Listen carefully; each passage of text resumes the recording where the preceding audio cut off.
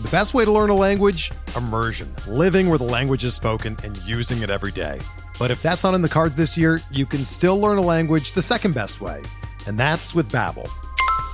Be a better you in 2024 with Babbel, the science-backed language learning app that actually works. Don't pay hundreds of dollars for private tutors or waste hours on apps that don't really help you speak the language.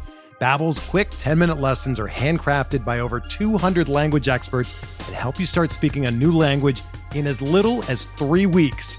Babbel's designed by real people for real conversations, and their tips and tools are approachable, accessible, rooted in real-life situations, and delivered with conversation-based teaching, so you're ready to practice what you've learned in the real world. Here's a special limited-time deal for our listeners.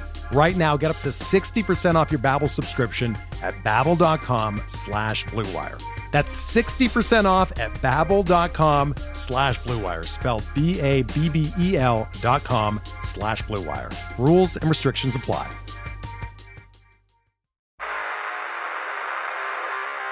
You don't want it. You don't need it, but you're going to get it anyway.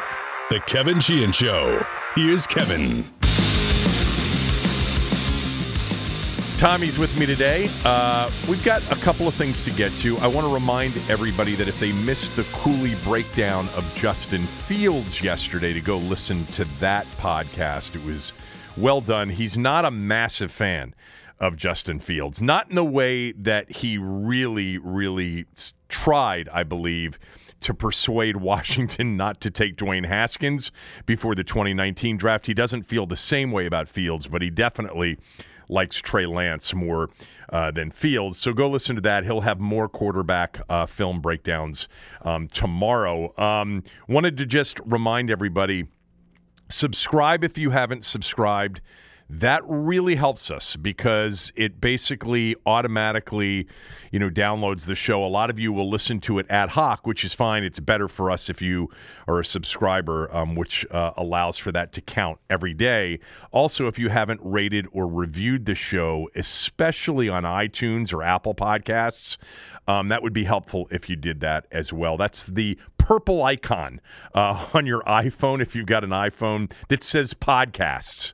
If you just touch that purple podcast icon and search the Kevin Sheehan Show podcast and rate us and review us, that would really, really help if you haven't done that before. I did want to mention that the Caps trade, and they pulled off a big trade. I had a 25-minute conversation this morning on radio with Tarek El-Bashir. Tarek is great as a radio guest, covers the team for The Athletic.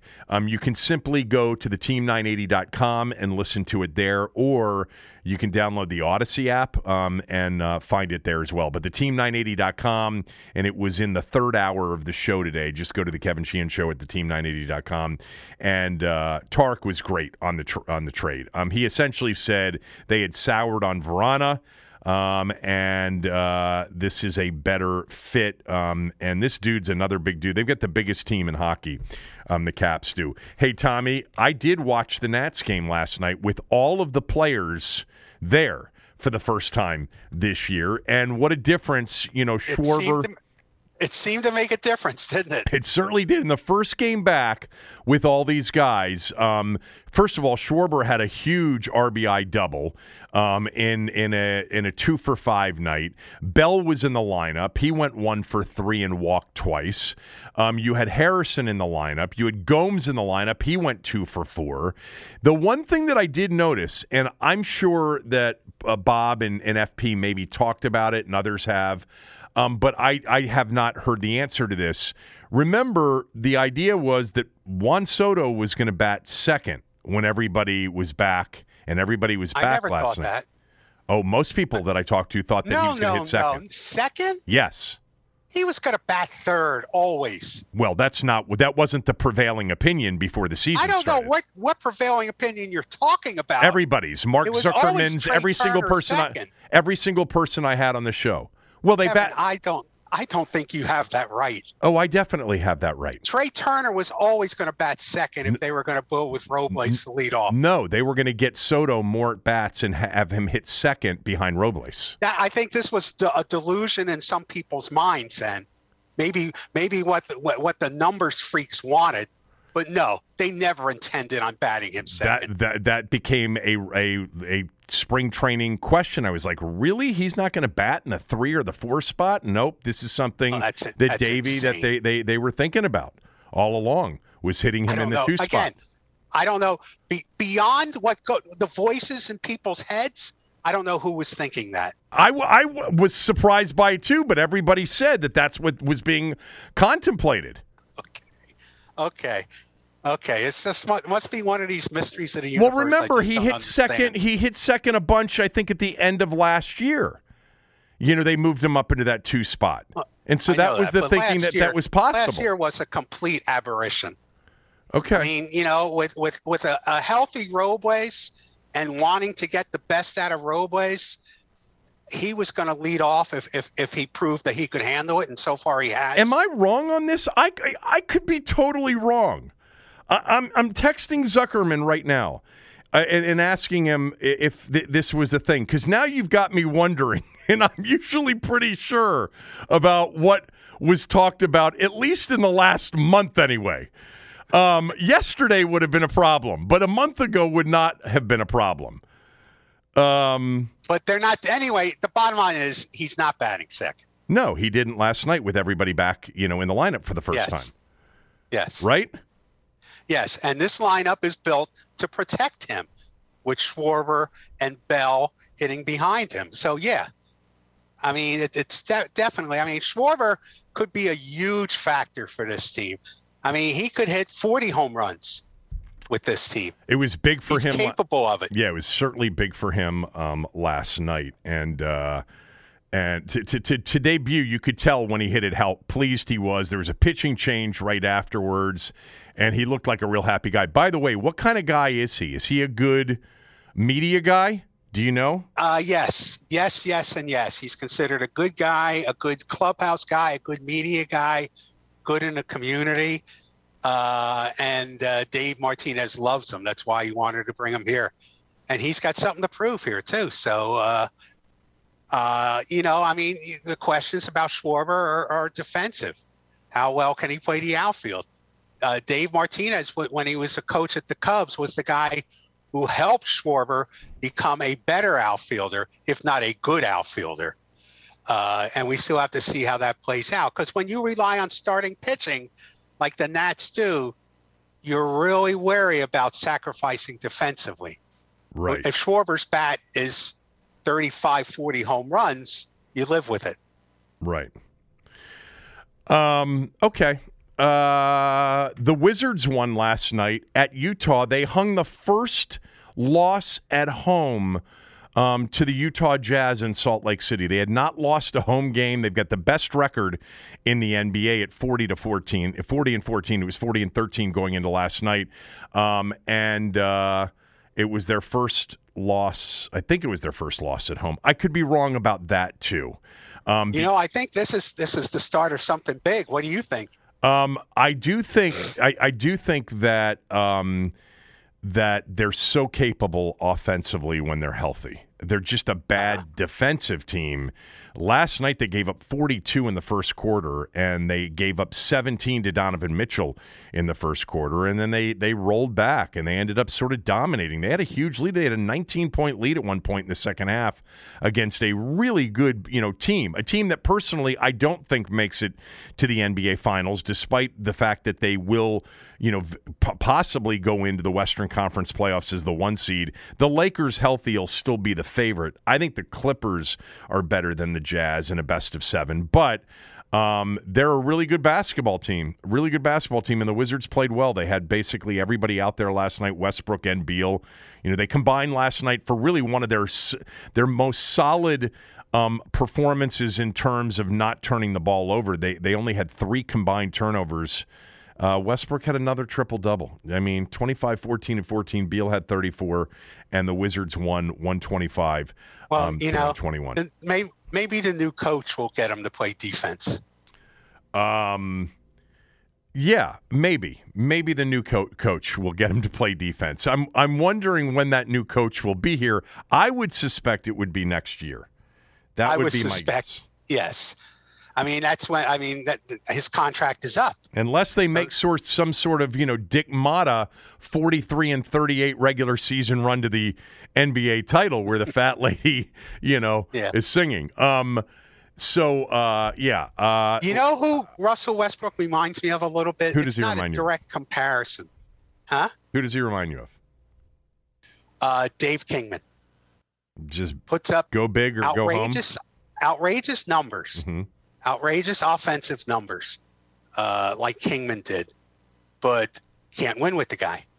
Now, obviously Oklahoma City won with the guy, but he wasn't the only guy they won with. They had 3 superstars on their team at one point. Yeah. But, when they got him, I was happy because I think he is entertaining to watch sometimes, although he can be frustrating. And I thought they would be better than this. And I still think they can be better. But in terms of getting out of the Wizards' limbo of success, that 43 to 46 win plateau, no. Not this team. Yeah, well, they're only playing 72 this year, not 82. I mean, when things are normal. Yeah. The guy that, and I forget if I talked to you about this on the show or not, when they made that trade a few weeks ago and they got Daniel Gafford,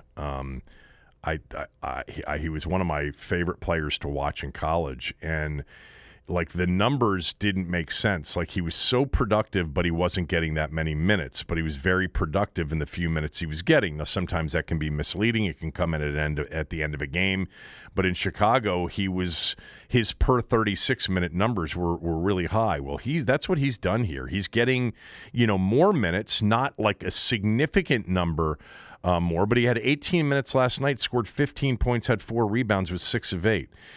He's done that now consistently for them. He's a real talent. I mean, this is a guy that actually could end up being a big-time player for them. I believe that going forward.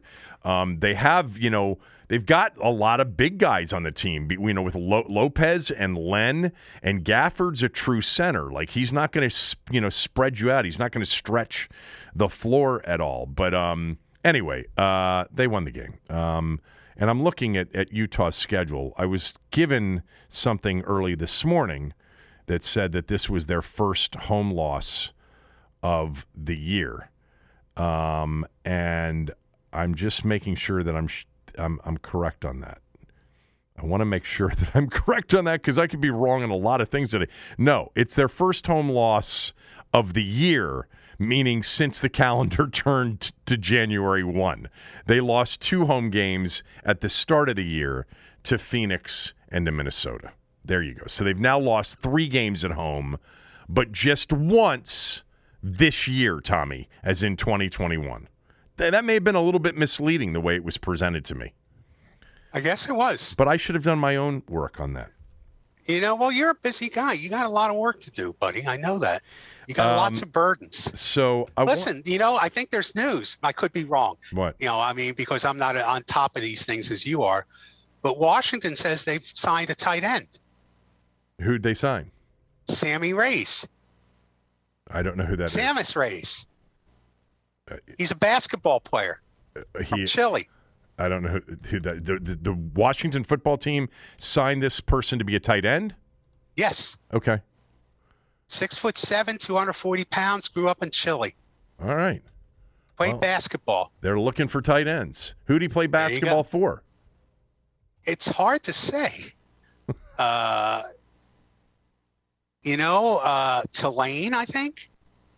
I think he played basketball at Tulane. I mean, I'm reading the Washington press release, the football team press release. Okay. And it's written like a 3rd grader, so I can't possibly figure out exactly where he played. Stop. It is. It's terrible. Well, they don't have professional writers, but they do a decent job. Kyle and some of the others, they do a decent job. This is a pathetic piece of work. Okay. I tell you what, you go read it. It's a website. And you tell me in the first 3 paragraphs where he played college basketball. Am I going to their website to read this? Well, I found it on Twitter, but it's on their website.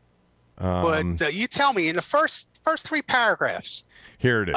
Here it is. What this guy did. Antonio Gates, Tony Gonzalez, and Jimmy Graham were all former Division I basketball players before developing into some of the best tight ends in the NFL. This is not the what, where, when, why.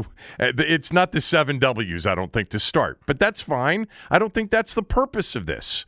Samus Reyes is aiming to become the next athlete to make the transition. He'll begin his football career with the Washington football team, who announced his signing Tuesday. Reyes, 6'7", 240 pounds, grew up in Chile before moving to the United States when he was 14 and starred at North Broward Prep in Florida. The football coaches there begged Reyes to play both sports, and he even went through a few practices as a tight end. Ultimately, though, he thought his future was in basketball, and getting injured on the football field would hinder his chances at the next level. He never ended up playing a game. Only then. Stop there. Stop there. Still no Stop college there. mention. Okay. Stop there. Whatever. I don't. This is not. In those first 3 paragraphs, you should know something about the guy. Okay. Only Besides after his playing high sparingly at Tulane for 2 seasons did Reyes give football a legitimate shot. Okay. Quick update from Mark Zuckerman. Yeah, it was an option Davey was considering this spring. Then Trey and Juan got off to a hot start, so now, even with the others back, he's hesitant to change it, at least until his lineup struggles, which could certainly happen at some point. Managers are funny sometimes. Even if they believe one lineup is better than the other, they don't like to mess with it when it's working. So, yes, I wasn't wrong on that people did tell me that Davey was considering moving Soto up into the order to number 2 to hit behind Robles, and then Trey Turner was going to hit behind him, and then Josh Bell. But because of the start without all the other guys, for now, I guess Davey's keeping it where it is. At least I'm not crazy that somebody told me that, because I was really starting to wonder whether or not I'm getting enough oxygen to my brain in recent weeks. He wasn't the only one who told me. Somebody else, it may have been Galdi, told me too that was a potential plan so Soto would get more at bats. Let me ask you a question. Yeah. Let's stop this, because I don't want to do this. You don't want to do what? I don't want to talk about this anymore. Okay. Because you're going to start going off on the analytics people. Well, I don't want to talk about this anymore. Okay. Fine. I don't want to Why? hurt people. You're just going to crush the analytics people. That's fine. You know what? Why don't we save that for this athletic story on the Philadelphia Eagles? Because that was a great story. What are you're gonna crush somebody else? Who? One of the 2 people I mentioned? I am not. You love Al and you love Mark. This. Yes, I do. Yeah. So I can't figure out why you just want to halt the conversation. Now you've got me intrigued. Why do you want to just halt the conversation now? How would Galdi know? Well, what do you mean? How would Galdi know? Galdi probably knows more than you do. Galdi probably knows more than you do about the team. How would he know that this is the plan? I don't know. Reading it? Okay. Yeah. So if your point is he's not somebody told him. Well, it could be one or the other. It's probably the former with Al, because I know Al well. Al's not a reporter. I'm not a reporter. That's not what we do, but we hear things. But that's yeah, you're right. We should stop the conversation now, because you're going to go down a path where you're going to be critical about somebody who does a talk show for bringing up the thing that several people have talked about since spring training started. But apparently you missed it. How didn't you know that this was a possibility, that this was being discussed? Mr. Godzilla versus Kong? I don't think it was That's the only thing you're paying seriously. attention to. It wasn't discussed seriously. I don't know if it was discussed seriously or not. I was surprised when I had more than one person, multiple people, tell me that this was a possibility with the acquisitions that they made. By the way, I did want to I understand how Mark would know. Yeah, I know. Well, Tommy, there are things I've known about the football team that you haven't known. Right. Yeah, right. And? Okay. So what does that have to do with the baseball team? Well, you're acting like it's not a possibility that a talk show host might know something more than somebody that's covering the team every day. Of course it's possible. It's been more than possible with me for many years. Yes, it has. So, it has. so let me just mention one thing, and I don't have the tweet to go back to here, but somebody sent me a tweet. And when you went on and on about, and by the way, it was a beautiful story about you and your son, and I love the fact that you took videos of your son when he was young, audio of your son, asking there goes you the all this. oxygen in your brain again. It was audio, and I'd like to hear him if you'd ever bring him to the show. But somebody basically brought up so Godzilla and Kong you're all into, but you won't watch a show with dragons. Good point. Whoever brought that up, I forget who it was on Twitter.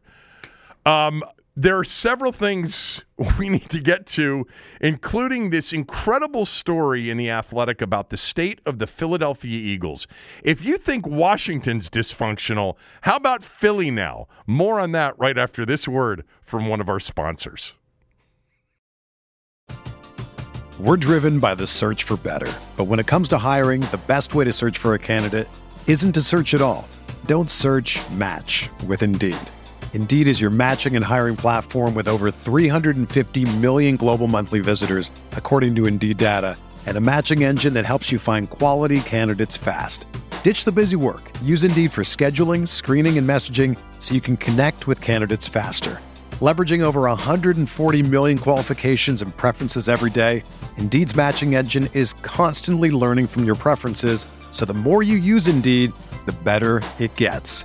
Join more than 3.5 million businesses worldwide that use Indeed to hire great talent fast. And listeners of this show will get a $75 sponsored job credit to get your jobs more visibility at Indeed.com/Blue Wire. Just go to Indeed.com/Blue Wire right now and support our show by saying that you heard about Indeed on this podcast. That's Indeed.com/Blue Wire. Terms and conditions apply. Need to hire? You need Indeed.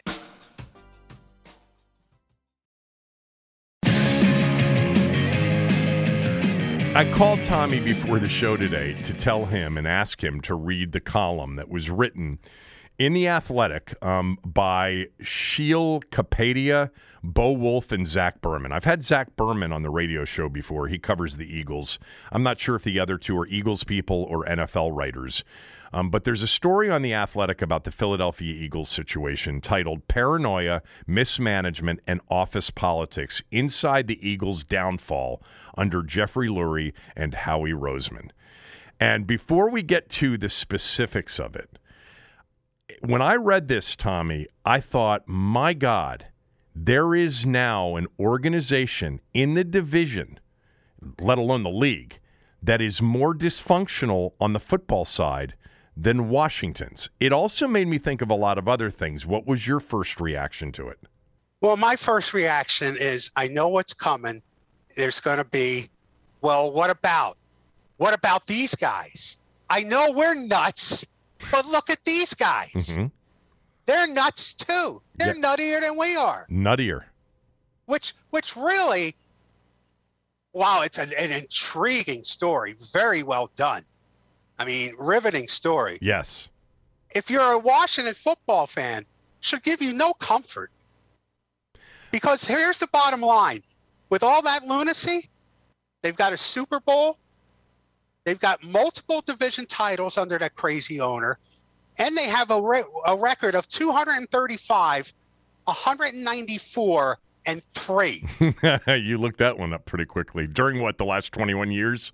During Lurie's ownership. Oh, during Lurie's ownership. During Lurie's ownership.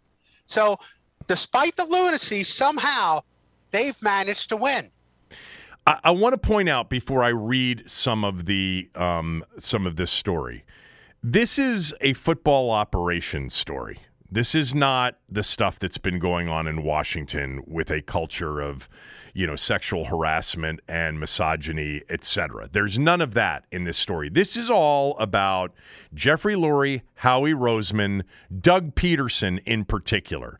The football operation and what's gone on here over the last few years, which, by the way, to Tommy's point, I want to remind everybody, that when the Eagles won the Super Bowl at 13-3 in 2017, they followed it up with a 9-7 season in which they got to the playoffs and they had lost Wentz again, remember, late in that year, and Foles won a playoff game at Chicago and nearly beat the Saints in the divisional round to get back to the NFC Championship game the next year. And then the following year, they went 9-7. They won the division in 2019, and they actually started Wentz. He got hurt in like the first quarter of that game against the Seahawks, and Josh McCown came in and played well, and they almost won that game. Last year was the first losing season in the last 3 years. Doug Peterson went 7-9, 13-3, 9-7, 9-7, won 2 division titles, and won a Super Bowl and almost got back to an NFC title game. This year, in a pandemic year, 4-11-1, they finished in dead last. With that, let me read some of this story because you're right, it is riveting to go through it. Like I was hoping there was more and more and more when I got to the end of it. 4 weeks into the 2019 season, this is how it starts. Doug Peterson sat down for his scheduled inquisition. All right, 2019 season. Understand that they've won a Super Bowl, that they nearly got to the NFC Championship game the year before, and it's early in the 2019 season. And he sits down for what's called his scheduled inquisition. The Tuesday tribunals with team owner Jeffrey Lurie and general manager Howie Roseman were a weekly occurrence during Peterson's 5-year tenure as Eagles head coach. In the meetings, Lurie and Roseman questioned Peterson about all aspects of his game management the week prior. Fourth down decision-making, play calling, personnel choices, everything was on the table. Days earlier, the team had overcome a 10-0 second-quarter deficit to beat Aaron Rodgers and the Packers 34-27 to even its record at 2-2. The offensive key to the win was a steady dose of the running game that took advantage of Green Bay's defensive game plan. Apparently, that was not good enough, especially for Lurie. Lurie, who has long advocated the use of analytics, wanted to know why Peterson hadn't called more passing plays. The interrogation was the same after another win that season, this time in Buffalo, on a day with 23-mile-per-hour winds. Peterson was ridiculed and criticized for every decision, one source told The Athletic. If you won by 3, it wasn't enough. If you lost on a last-second field goal, you were the worst coach in history. Following the season, Lurie wanted Peterson to get rid of offensive coordinator Mike Groh and wide receivers coach Carson Walsh.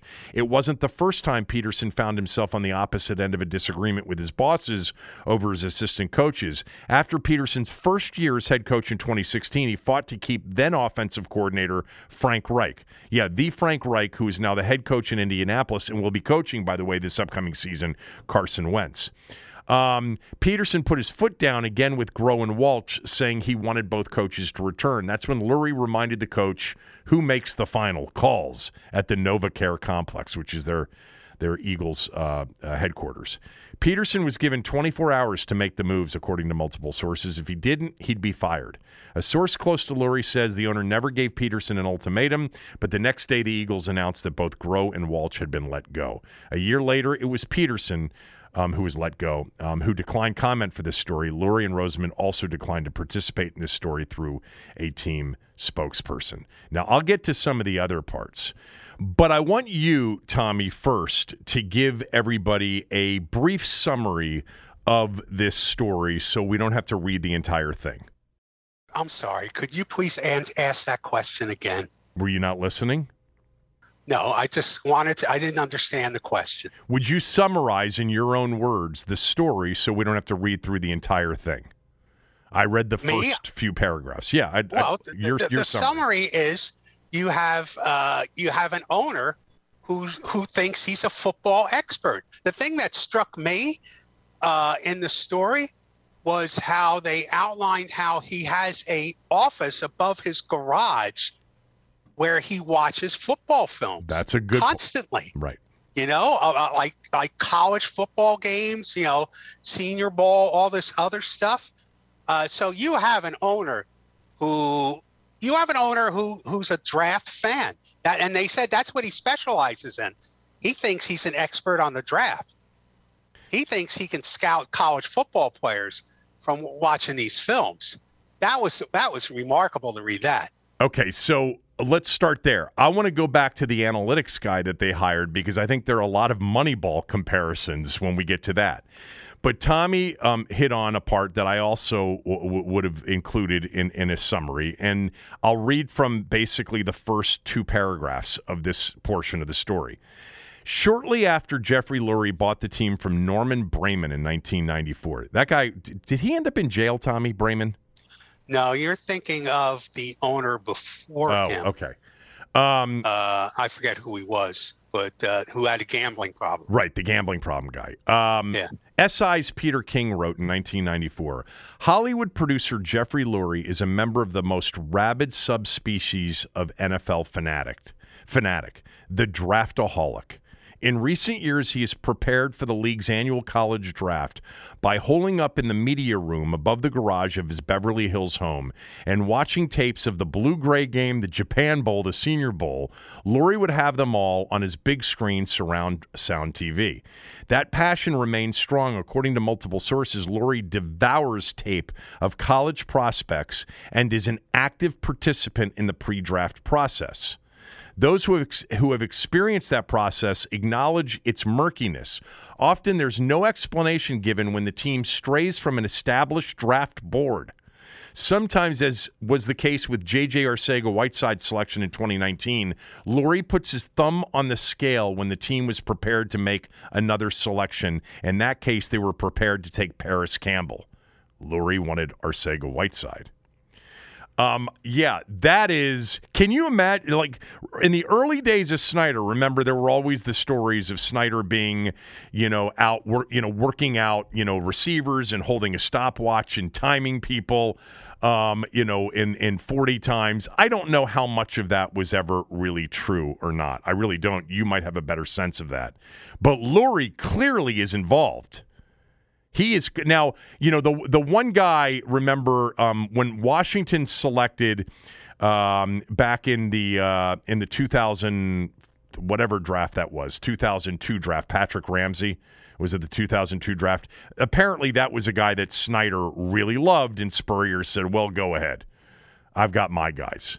But Lurie's really apparently involved in the draft process. I mean, and again, I guess we saw what evolved with a Super Bowl championship team that disintegrated so quickly. I think we had an inkling that was a dysfunctional organization based on the fact that there's nobody left there hardly from the Super Bowl champion team a few years ago. But I don't think anyone knew it was like this. I don't think anyone knew the coaches were being berated over their play calling in wins, in victories. I had no idea. I had no idea really about the Philadelphia situation until the Wentz story started to come out.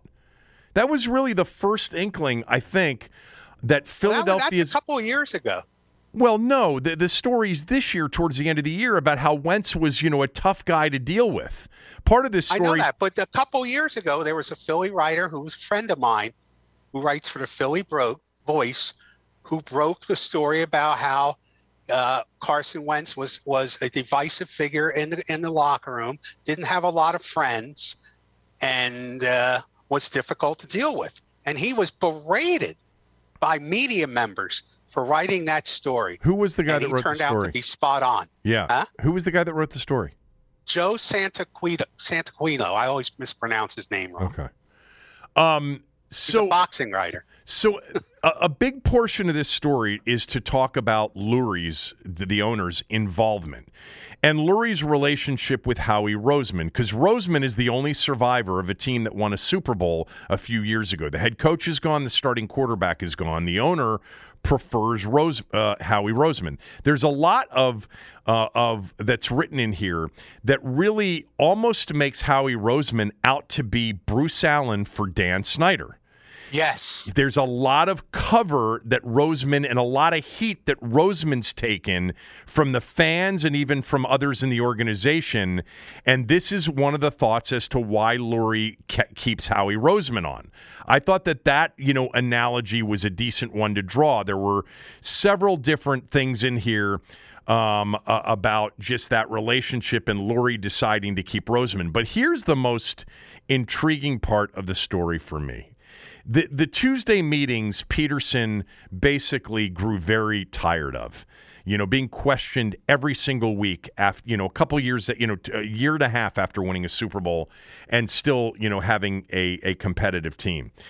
And I'll read this section because I think this is fascinating and it just reminds me so much of Moneyball. Like it reminds me, well, I'll get to that in a second.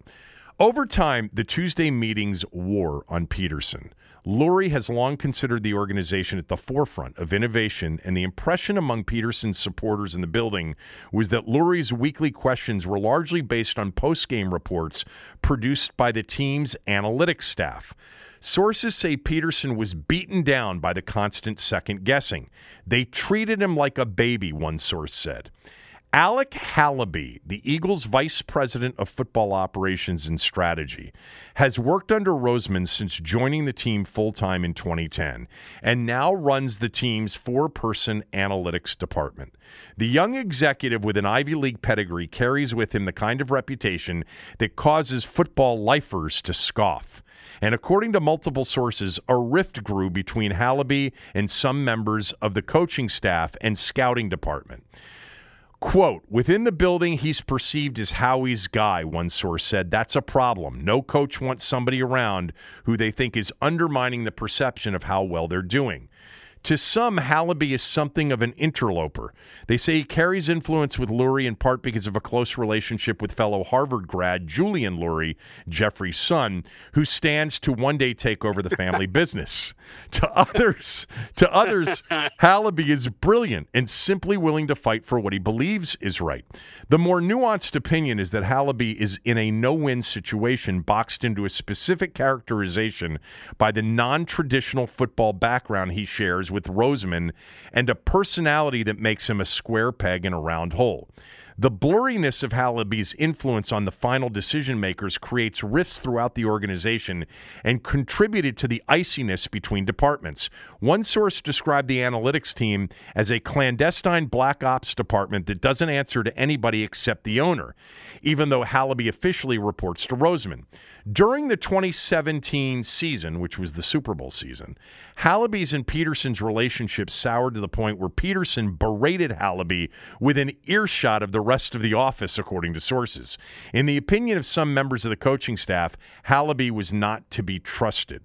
Frustration mounted on the scouting side as well. Rather than being presented with reasons for where certain draft-eligible players were rated by Hallaby's department, the scouting staff would simply be given a list of players by the analytics department that they liked.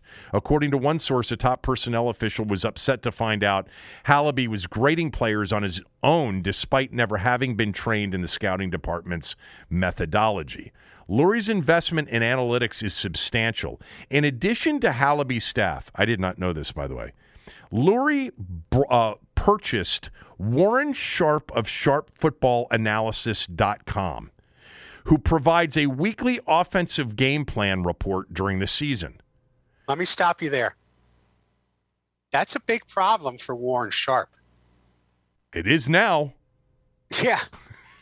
Because the idea is, if you're collecting a paycheck from the Philadelphia Eagles based on your reports, how can anyone believe, how can you have any credibility with what you write or say about the Philadelphia Eagles?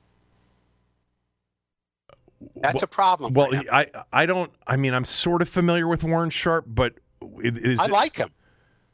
Okay, he's just what is he? Just a PFF competitor, a Pro Football Focus competitor? Yeah, Pro Football Focus has relationships with all 32 teams now. Right. For me, I would cast doubt on anything this guy posts concerning the Philadelphia Eagles. Well, I wouldn't worry, but if I were him, I would imagine that the biggest source of revenue comes from clients like teams. At least that's what it is with Pro Football Focus. Anyway, was there anything else from this particular? To me, just to hear that Peterson was basically berating Hallaby, it's like Art Howe. It's like Philip Seymour Hoffman, berating Billy Beane, and in the movie, and it's a whole Moneyball situation. Football guys that are just eye rolling on the analytics guys. The irony here is that the eye rolling from football guys to analytics guys in football probably is more appropriate.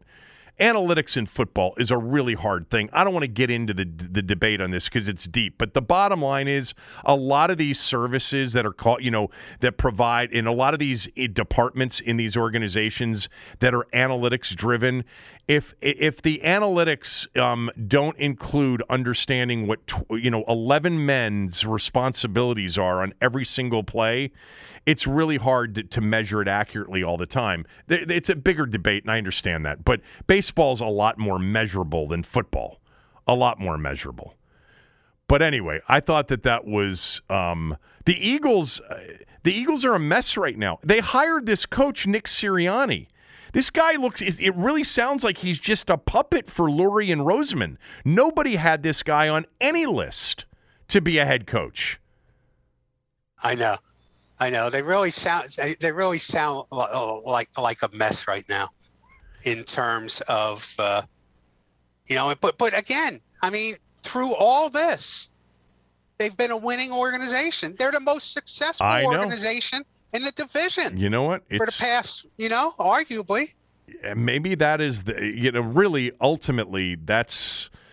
It's much more important. They don't look like they're going to have a good team this year, and they were 4-11-1 last year, and they traded Carson Wentz after giving him a massive contract. They've made a lot of mistakes. But I think the big takeaway here, to your point, it is fair to say, if you're an Eagles fan, hey, shut the fuck up, the rest of you. We just won the Super Bowl a couple of years ago, and we've had a hell of a lot more success than any one of you. And the Giants won 2 Super Bowls. Yes. Certainly more than the other 2 dysfunctional teams in the organization, the Skins and the Cowboys. With that said, though, what is really revealing, and I just didn't know a lot of this, is how hands-on Jeffrey Lurie is. By the way, much more hands-on than Dan Snyder. It would appear to be the case. Now, Snyder's dysfunction comes from a lot of things, including on the business side of the organization, and obviously with the culture that was created in the organization. But Snyder's involvement, it has been destructive, and it's been relationship-driven, whether it was the relationship with RG3, and I'm talking about over the last 10 years. Obviously, he fucked up in 2019, going in and telling his scouts and his staff, no, we're hiring, the kid that went to the same high school my kid went to. That's destructive. I mean, that's a first-round pick, and he took a guy that most teams had a second or a third-round grade on. So I don't know that Lurie's done that, but there is more in this story about the draft and why Jalen Reagor was taken last year right before Justin Jefferson was taken. That was at least through a year, that appears to have been a big mistake by the Eagles. Lurie's very involved and still super passionate about the draft, super passionate about, analytics. What's really interesting, Tommy, and I've mentioned this a lot over the years when playing the Eagles or watching Eagles games with Peterson. Peterson really did, in terms of like 2-point and 4th down analytics, he coached, new wave. He went for 4th down much more often than most teams. He went for 2, much more often than others. And it didn't always work out for him. Really didn't work out for him a couple of times this year. I think it was against the Giants. Or maybe that was last year. I forget. But, who knows what this, Nick Sirianni's going to be. I mean, he was the offensive coordinator for Frank Reich in Indianapolis last year. But the Eagles certainly would. This is a really I would urge anybody to go read this story. I guess you got to subscribe to The Athletic if you haven't, but I've told you before, it's totally worth it. And this was really, really well done. There's a lot of stuff there. They did mention briefly the tank job against Washington to finish up last season. There was a real misunderstanding in this story about what drafting Jalen Hurts would do to Carson Wentz's sort of leadership ability. People really liked Hurts. They didn't really like Wentz. That was a problem. Look, Washington went through that. With RG3 and Cousins, everybody in the building knew Cousins was better, and they had a better shot, but Griffin was the number 2 pick in the draft. Well, here's what Washington fans don't have to worry about probably. Any debate about analytics in their front office. Because as I perceive it, the guy in charge, Ron Rivera, is not a huge analytics guy. Right. No, he's a coaching instincts guy. He's a follow the gut guy. Oh, the other thing I was just going to say is this is one of those things where, if Dan Snyder reads this story, and he has any desire to get back more involved than he even has been over the last 10 years. I mean, Lurie and Roseman in that situation on the football side, Lurie has been, again, to your point, the results have been much different. So, drop the mic. I mean, whatever Lurie and Roseman have been doing, it's a lot better than most of the teams in the division, even if it doesn't seem like the right way. But it does seem like we may have caught them here at the beginning of a downswing. I think so. Maybe. I mean, eventually that behavior will probably catch up with you at some point. Unless you can continue to find coaches that basically don't mind being puppets. And I don't know if that's going to be the case with Sirianni. There's a line in this story at the end about Sirianni that sort of, after they fired Peterson, by the way, all of the Philadelphia media, which is a tough media town, they were berating Lurie with questions about why Roseman wasn't fired, because that's who the fan base, I think, wanted fired as well. And Lurie, during one of those press conferences, it was written, Lurie seemed almost incredulous that Roseman was a subject of intrigue. This is almost like you needed the hashtag fire Bruce Allen to even make the owner aware that people had a problem with Bruce Allen. Yes. But he was much more sort of reclusive publicly than Lurie's been. But anyway, a week later, after the coaching vacancies had already been filled around the league because they fired Peterson late, Lurie kicked off a search that started with 25 candidates and was pared down to 10 for interviews. Sirianni was not considered a frontrunner for the job at the outset. He didn't interview anywhere else in 2021 and was not among the initial wave of interviewees. In the phone call offering Sirianni the job, Lurie stated that he was so incredibly excited for the coach you are and the coach you can become. An outside perception lingers that Sirianni offered the Eagles a coach of least resistance for management's involvement. But they also point out that the same was said about Peterson 5 years ago. But we knew who Doug Peterson was.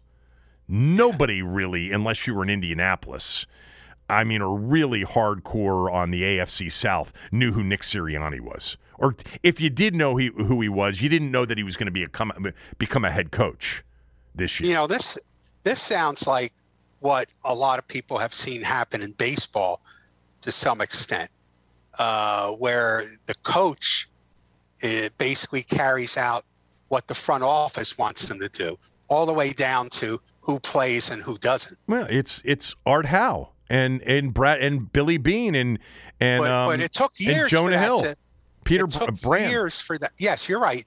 But it took years for that to really take hold in baseball. And there's a lot of teams now that hire managers, of course, who they know will do what the front office tells them to do. The Nationals are not one of them, but a lot of teams do. Yeah, I understand. This is so that model is so much more prevalent in baseball, but it's also more proven in baseball. Yeah, if you count the Houston Astros, I guess, and you take out the cheating, I'm not so sure it's proven. Yeah. From my good friend Al Galdi, as I bring it back one more time. Yeah, that was the plan. Important thing is that he bats no lower than third. Two best hitters should be 2-3. Davey has just done it Turner-Soto instead of Soto-Turner so far, even though that was the plan. Well, let me apologize for that. Yeah, it's all right. Okay. And let me ask you a question. I'm just glad I let me ask you a remembered question. it correctly, because I'm usually pretty good with memory things, at least. Why don't you Google Dave Martinez, Juan Soto batting second in the lineup? Maybe I'm not using like the Sheehan search. No, engine. I did. I did it right when you mentioned that to me, and I found the stuff from last year in the bubble, right? Or in the shortened season. I'm just telling you that I mean, for a moment I thought I was going crazy, but I'm glad that Zuck and Galdi at least told me that I wasn't crazy, that there was a lot of discussion. It was never the plan. It was, Mark Zuckerman covers the team, and he does a damn good job doing it. You mentioned Galdi. But I mentioned Galdi said it was the plan. I mentioned Zuckerman earlier. I told you what Zuck just texted me. Did Zuckerman I read that say to you. It was the plan? Did you forget? Or was it something that they were considering? It was an option Davey seemed to really like this spring, but then Trey and Juan got off to a hot start, so now, even though the others are back, he's hesitant to change it. When we come back, Kuiper has his new mock, which has Washington taking a quarterback in the second round, and some other interesting possibilities. Plus, Steph Curry last night set the all-time Warriors scoring mark, breaking Wilt Chamberlain's record. More on that right after this word from one of our sponsors. If you're a basketball junkie, then you know there's no better time of year than the NBA playoffs. Twice a week, JJ Redick is cooking on his podcast, The Old Man and the Three. He has guys come on in all stages of their careers to talk about the league and share stories you won't hear anywhere else, including Devin Booker on why he talks so much trash, Ray Allen's epic free throw competitions with LeBron in Miami, and the moment Tyrese Halliburton knew Pascal Siakam would be a good fit in Indy. In addition to player interviews, every Monday JJ breaks down the top 3 things happening around the NBA with unmatched analysis, not outlandish takes, and is often joined by masterminds of the game like Tim Legler to dive deep on rookie reports, trade breakdowns, and why is mean mugging now a tech? You won't find another outlet that covers the game as comprehensively and with such insight as JJ does it on The Old Man and the Three. Make this your companion podcast during the playoffs. Listen to The Old Man and the Three ad-free on Wondery Plus or wherever you get your podcasts.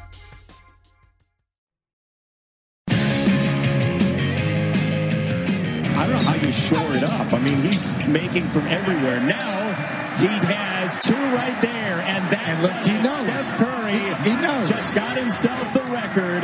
He passed Wilt Chamberlain on the all-time Warriors scoring list.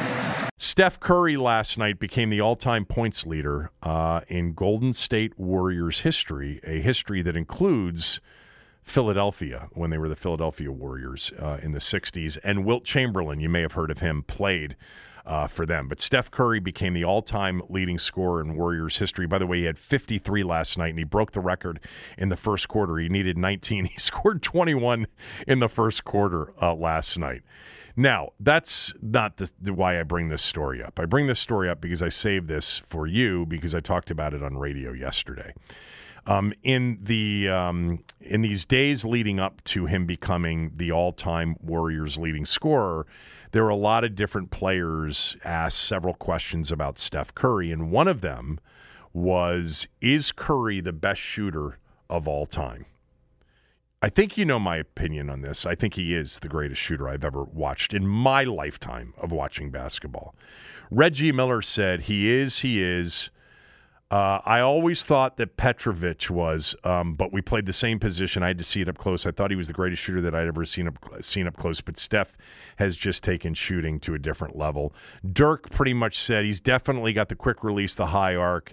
You'd probably have to put him at number 1. And Jerry West, probably an opinion that you would value more, said, quote, I think to this point in time, yes. But you must remember he's creating another group of shooters that are going to try to emulate him. Will they work as hard? Will they be as creative with their dribble? Will they be able to finish shots around the basket? People just talk about his ability to make shot after shot after shot. That's remarkable in itself. But to me, maybe the most remarkable thing is how is the most remarkable thing at all is how he shoots shots from everywhere. And I think that is a very underrated part of his game. And I think Jerry West nailed it on that. I think Jerry West had the smartest take of all on that. Look, I would agree. He's probably the greatest shooter in the history of the NBA. He's revolutionized the game, or he's helped revolutionize the game. Not in a way I prefer, but I can't dispute his impact on basketball. And like Jerry West said, there's lots of kids out there that are practicing to be Curry right now. And there may be a better one that comes along. But I would agree that he's the best shooter I've ever seen. He is definitely the best shooter, and I've mentioned this to you before. To me, he's the best shooter ball handler in one body I've ever seen before. You've always said it's Maravich, and I've said I don't remember Maravich except at the very end with like the Celtics, maybe briefly with the New Orleans Jazz when they were playing in the Superdome in like the mid-'70s. But Isaiah Thomas would be the comp for me in terms of a ball handler shooter in one body. But we never got a chance, obviously, with Maravich, and really not even with Isaiah, even though the three-point shot was around, to see what Maravich could have done with the three-point shot. And it wasn't an emphasis for Isaiah Thomas. He averaged basically 1.5 three-point attempts, a year, during his best years in Detroit. So, if he had been given the green light and if the game was similar to the way it is today, I think Isaiah Thomas had that kind of ability that Curry has as a combined ball handler shooter. But he's a better shooter than Isaiah. And he's the greatest shooter I've ever seen. I mean, there are guys like, to me, Reggie Miller is the greatest catch and shoot guy I've ever watched. There's no guy that was better coming off of a screen, catching it, squaring up, and getting it out of his hands quickly and being such a pure shooter like Reggie Miller. And I'm talking about in my lifetime, you may have some guys. Larry Bird was a fucking great shooter.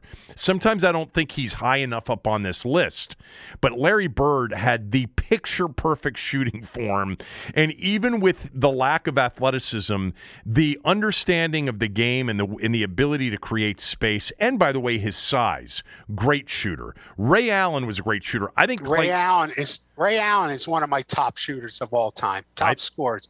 I mean, what a great jump shot. Picture perfect. Klay Thompson is really a great shooter, one of the all-time greats. Also a great catch and shoot guy, but also does it off the dribble. Now, the thing about Curry, he can catch and shoot, but he really creates his shots off the dribble. And the only thing I would say is, it sounds like we're not going to disagree that much on this.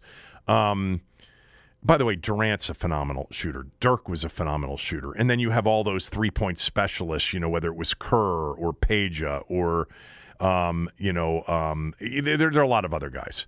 Hey, what about your boy Legler? Tim Legler could really shoot it, man. He really could. He would have been perfect in this era. What really has changed the game, for me anyway, more than just the proliferation of three-point shots, is the distance of the three-point shots. And this guy, Kirk Goldsberry, who writes for ESPN.com, wrote about this like a year or so ago. And it's one of the things I've talked about for a few years now is the dimensions of the floor, the geometry, if you will, of the actual playing floor changes because of the distance of the three-point shot. Steph Curry, basically, Dame Lillard, they shoot just inside half court. Not at the end of a quarter or the end of a half or the end of a game. In transition, they pull up from 40 feet. And so when you have to defensively guard guys out to 30, 35 feet consistently, it just creates so much more space. And in basketball, spacing is everything.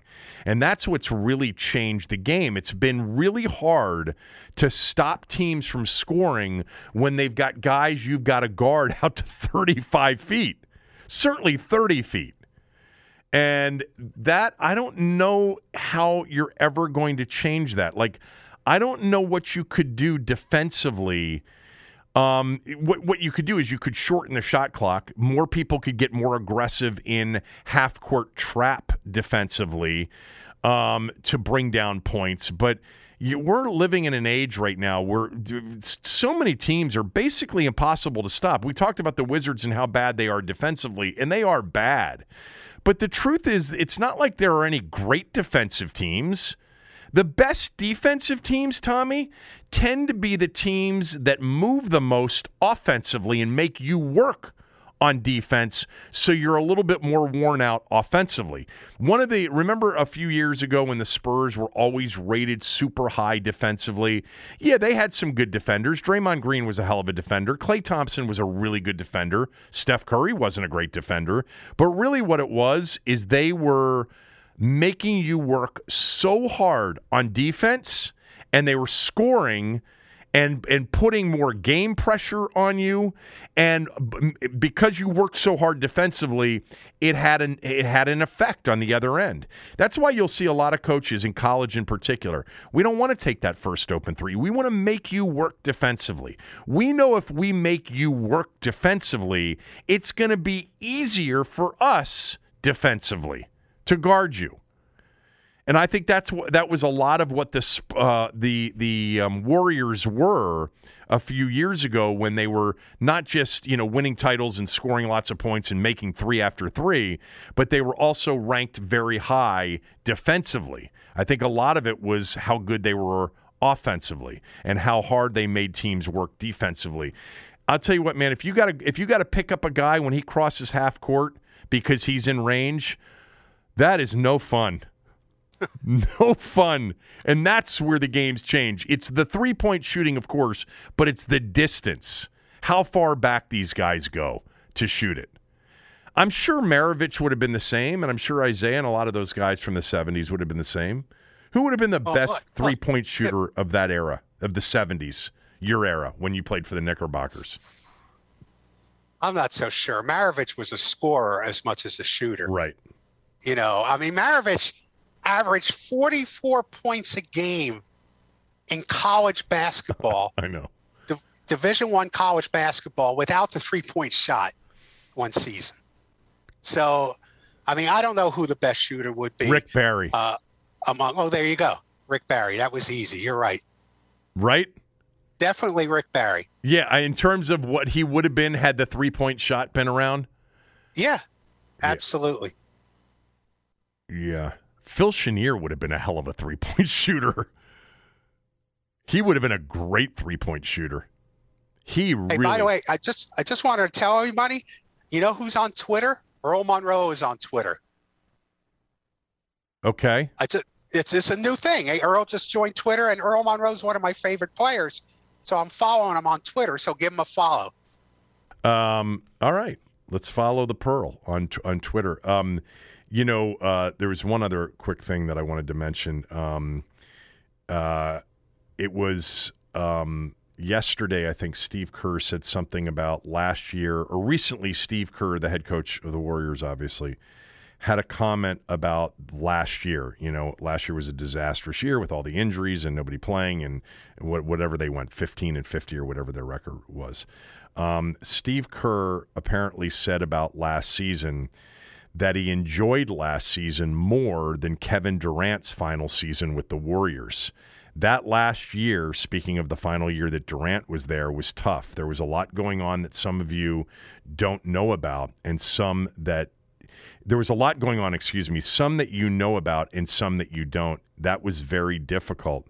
Kevin Durant, of course, retweeted this guy that basically tweeted out the comments from Kerr saying, "This is hilarious."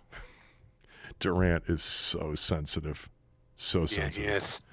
All right. Wanted to finish up with Mel Kiper's latest draft board. We'll do that right after this word from one of our sponsors.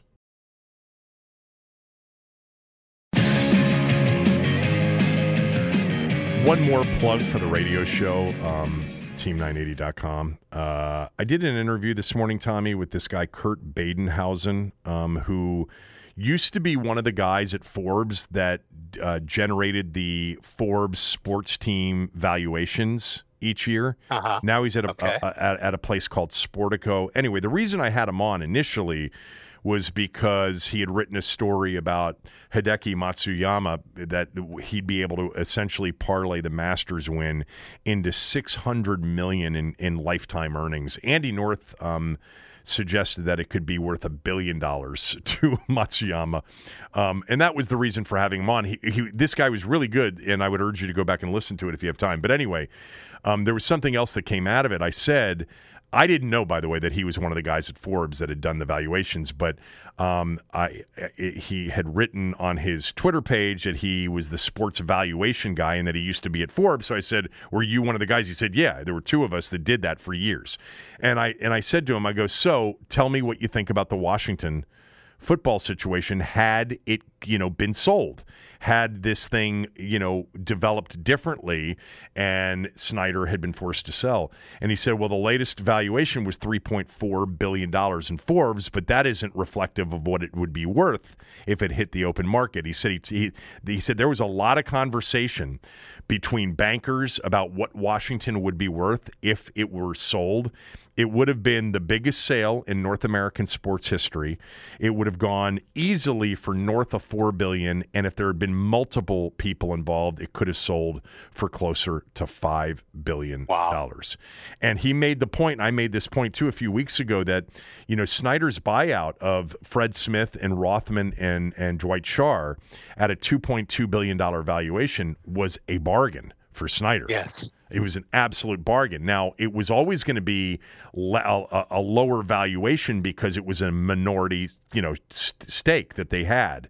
But still, he said, yes, Snyder got it at a deep, deep discount, which just tells you just how badly these guys wanted to get away from him. And he said the other thing that was discussed in sort of the banking world as it related to them was, it was going to be hard to find anybody to pay, top dollar for the minority shares that Smith, Schrute, and Rothman had because it was a limited marketplace because of Snyder, that there weren't a lot of people that wanted to buy into a minority share and be there in an organization with Dan Snyder. And that's ultimately why the minority shareholders just said, to hell with it. We'll take the $2.2 billion valuation just to get rid of this thing and get out of here. So it was a very interesting conversation. Anyway, I wanted to end the show with Kuiper's latest mock draft. He did a 2-round mock draft this morning, and I think it's really interesting, and it's a follow-up, too, to some of the conversations that Cooley and I have had. He does have San Francisco selecting Mac Jones at number 3 overall. Cooley thinks there's a chance that Trey Lance would be a perfect fit and isn't, dismissing that it could be Trey Lance that the 49ers traded up to select. And then he's got the Dolphins trading up to Atlanta's number 4 spot to select Kyle Pitts. Many people believe, and I would probably subscribe to this idea, that Kyle Pitts is maybe the number 1 guy on most people's draft boards. He's just not a quarterback. So he's got Miami trading up a couple of spots to draft Pitts, and then Cincinnati takes the tackle, and then Atlanta at 6 takes Trey Lance. And then the next quarterback to go is the Patriots in a trade with the Cowboys at 10. They take Justin Fields. So 5 quarterbacks in the top 10. What was really interesting about this is he has Washington taking the Notre Dame linebacker Owusu Koramoah at 19. But then he did a 2-round mock. And when we get to the second round, and there have been a lot of quarterbacks mentioned, Kyle Trask, Kellen Mond, Jamie Newman. Kuiper has 1 quarterback taken in the 6th round, and he now believes that in the second round, thank you. He now believes that the 6th best quarterback, the quarterback that will be taken after the first obvious 5, is Davis Mills, the quarterback from Stanford. And he has Washington selecting Mills in the 2nd round at 51. Kuiper said on one of the shows this morning, and I was watching it, that he doesn't think that Mills really is a 2nd rounder. He does believe that the NFL and many scouts are trending towards him being the first quarterback to go after the top 5.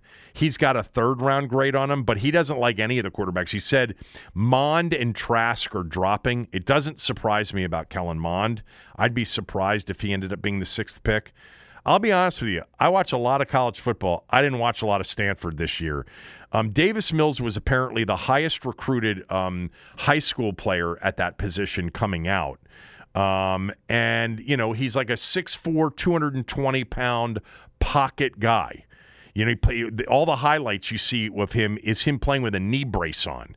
Like he looks, and Stanford is one of the few remaining schools in college football that play a total NFL offense. It's what they do. They run the ball. Quarterback's always under center. It's essentially what David Shaw's had in place since he's been there, is a very conservative NFL-style offense. But Davis Mills and, everybody suggested, Kuiper suggested this is the name that's going to get talked about more and more and more as we approach the draft. And my only comment to that would be, if that's true, somebody's going to take him at the end of the first round.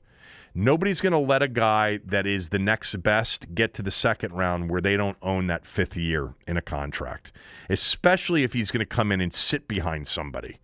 If Mills is really the next guy, Tampa with their final pick in the first round could take him. There are teams like, the Saints and Pittsburgh, later on in the first round. That's the thing about quarterbacks. If you're not going to play them right away to learn whether or not, you're a couple of years away from picking up that, you're getting them on the cheap, but you're also getting the fifth year with the first round designation. So I would bet that the sixth best quarterback in this draft goes at the end of the first round. That's what I would bet happens today, that somebody ends up trading up to the end of the first round, or somebody like Tampa takes their quarterback of the future at the end of the first round so they own that fifth year or the fifth-year option on the player. If Washington drafts him, I heard the plan is to bat him second. Very good. Bringing the whole show full circle is Tom Lavero. All right, what else you got? You got anything? I got nothing else for you today, boss. Read that story. If you're an Athletic subscriber, I'm telling you, the Eagles story was really well done, and it really gives you a picture of the Eagles. I knew that things weren't great. I had no idea about how involved Jeffrey Lurie was. No idea. Yes, I'd recommend, if you're a Washington football fan, read it. It'll make you feel good. Well, I don't know if it'll make you feel if it'll make you feel good or not. I think you made the best point. It's like, however it's working there, they actually have been winning, but not last year and maybe not this year. I still think they have talent. By the way, another part of that story, the best players got preferential treatment from the owner. Does that sound familiar? Very familiar. All right, we're done for the day. I'm back tomorrow with Cooley. He'll have another quarterback film breakdown. I think he's going to do Zach Wilson or Mac Jones, maybe both of them. So back tomorrow. Everyone is talking about magnesium. It's all you hear about. But why? What do we know about magnesium? Well, magnesium is the number one mineral that 75% of Americans are deficient in. If you are a woman over 35, magnesium will help you rediscover balance, energy, and vitality. Magnesium supports more than 300 enzymatic reactions in your body, including those involved in hormonal balance. From functional medicine doctors to mental well-being and female hormone experts, we all know that magnesium is the one mineral to improve all aspects of well-being and health. But which one? Magnesium Breakthrough from Bioptimizers, the trusted choice recommended by leading experts with 7 best-absorbed forms of magnesium to ensure your body receives the support it needs for overall well-being. Go to bioptimizers.com/balance today and use code BALANCE10 for 10% off. Support your journey to wellness at bioptimizers.com/balance. Magnesium Breakthrough from Bioptimizers, your foundation to optimal health and vitality.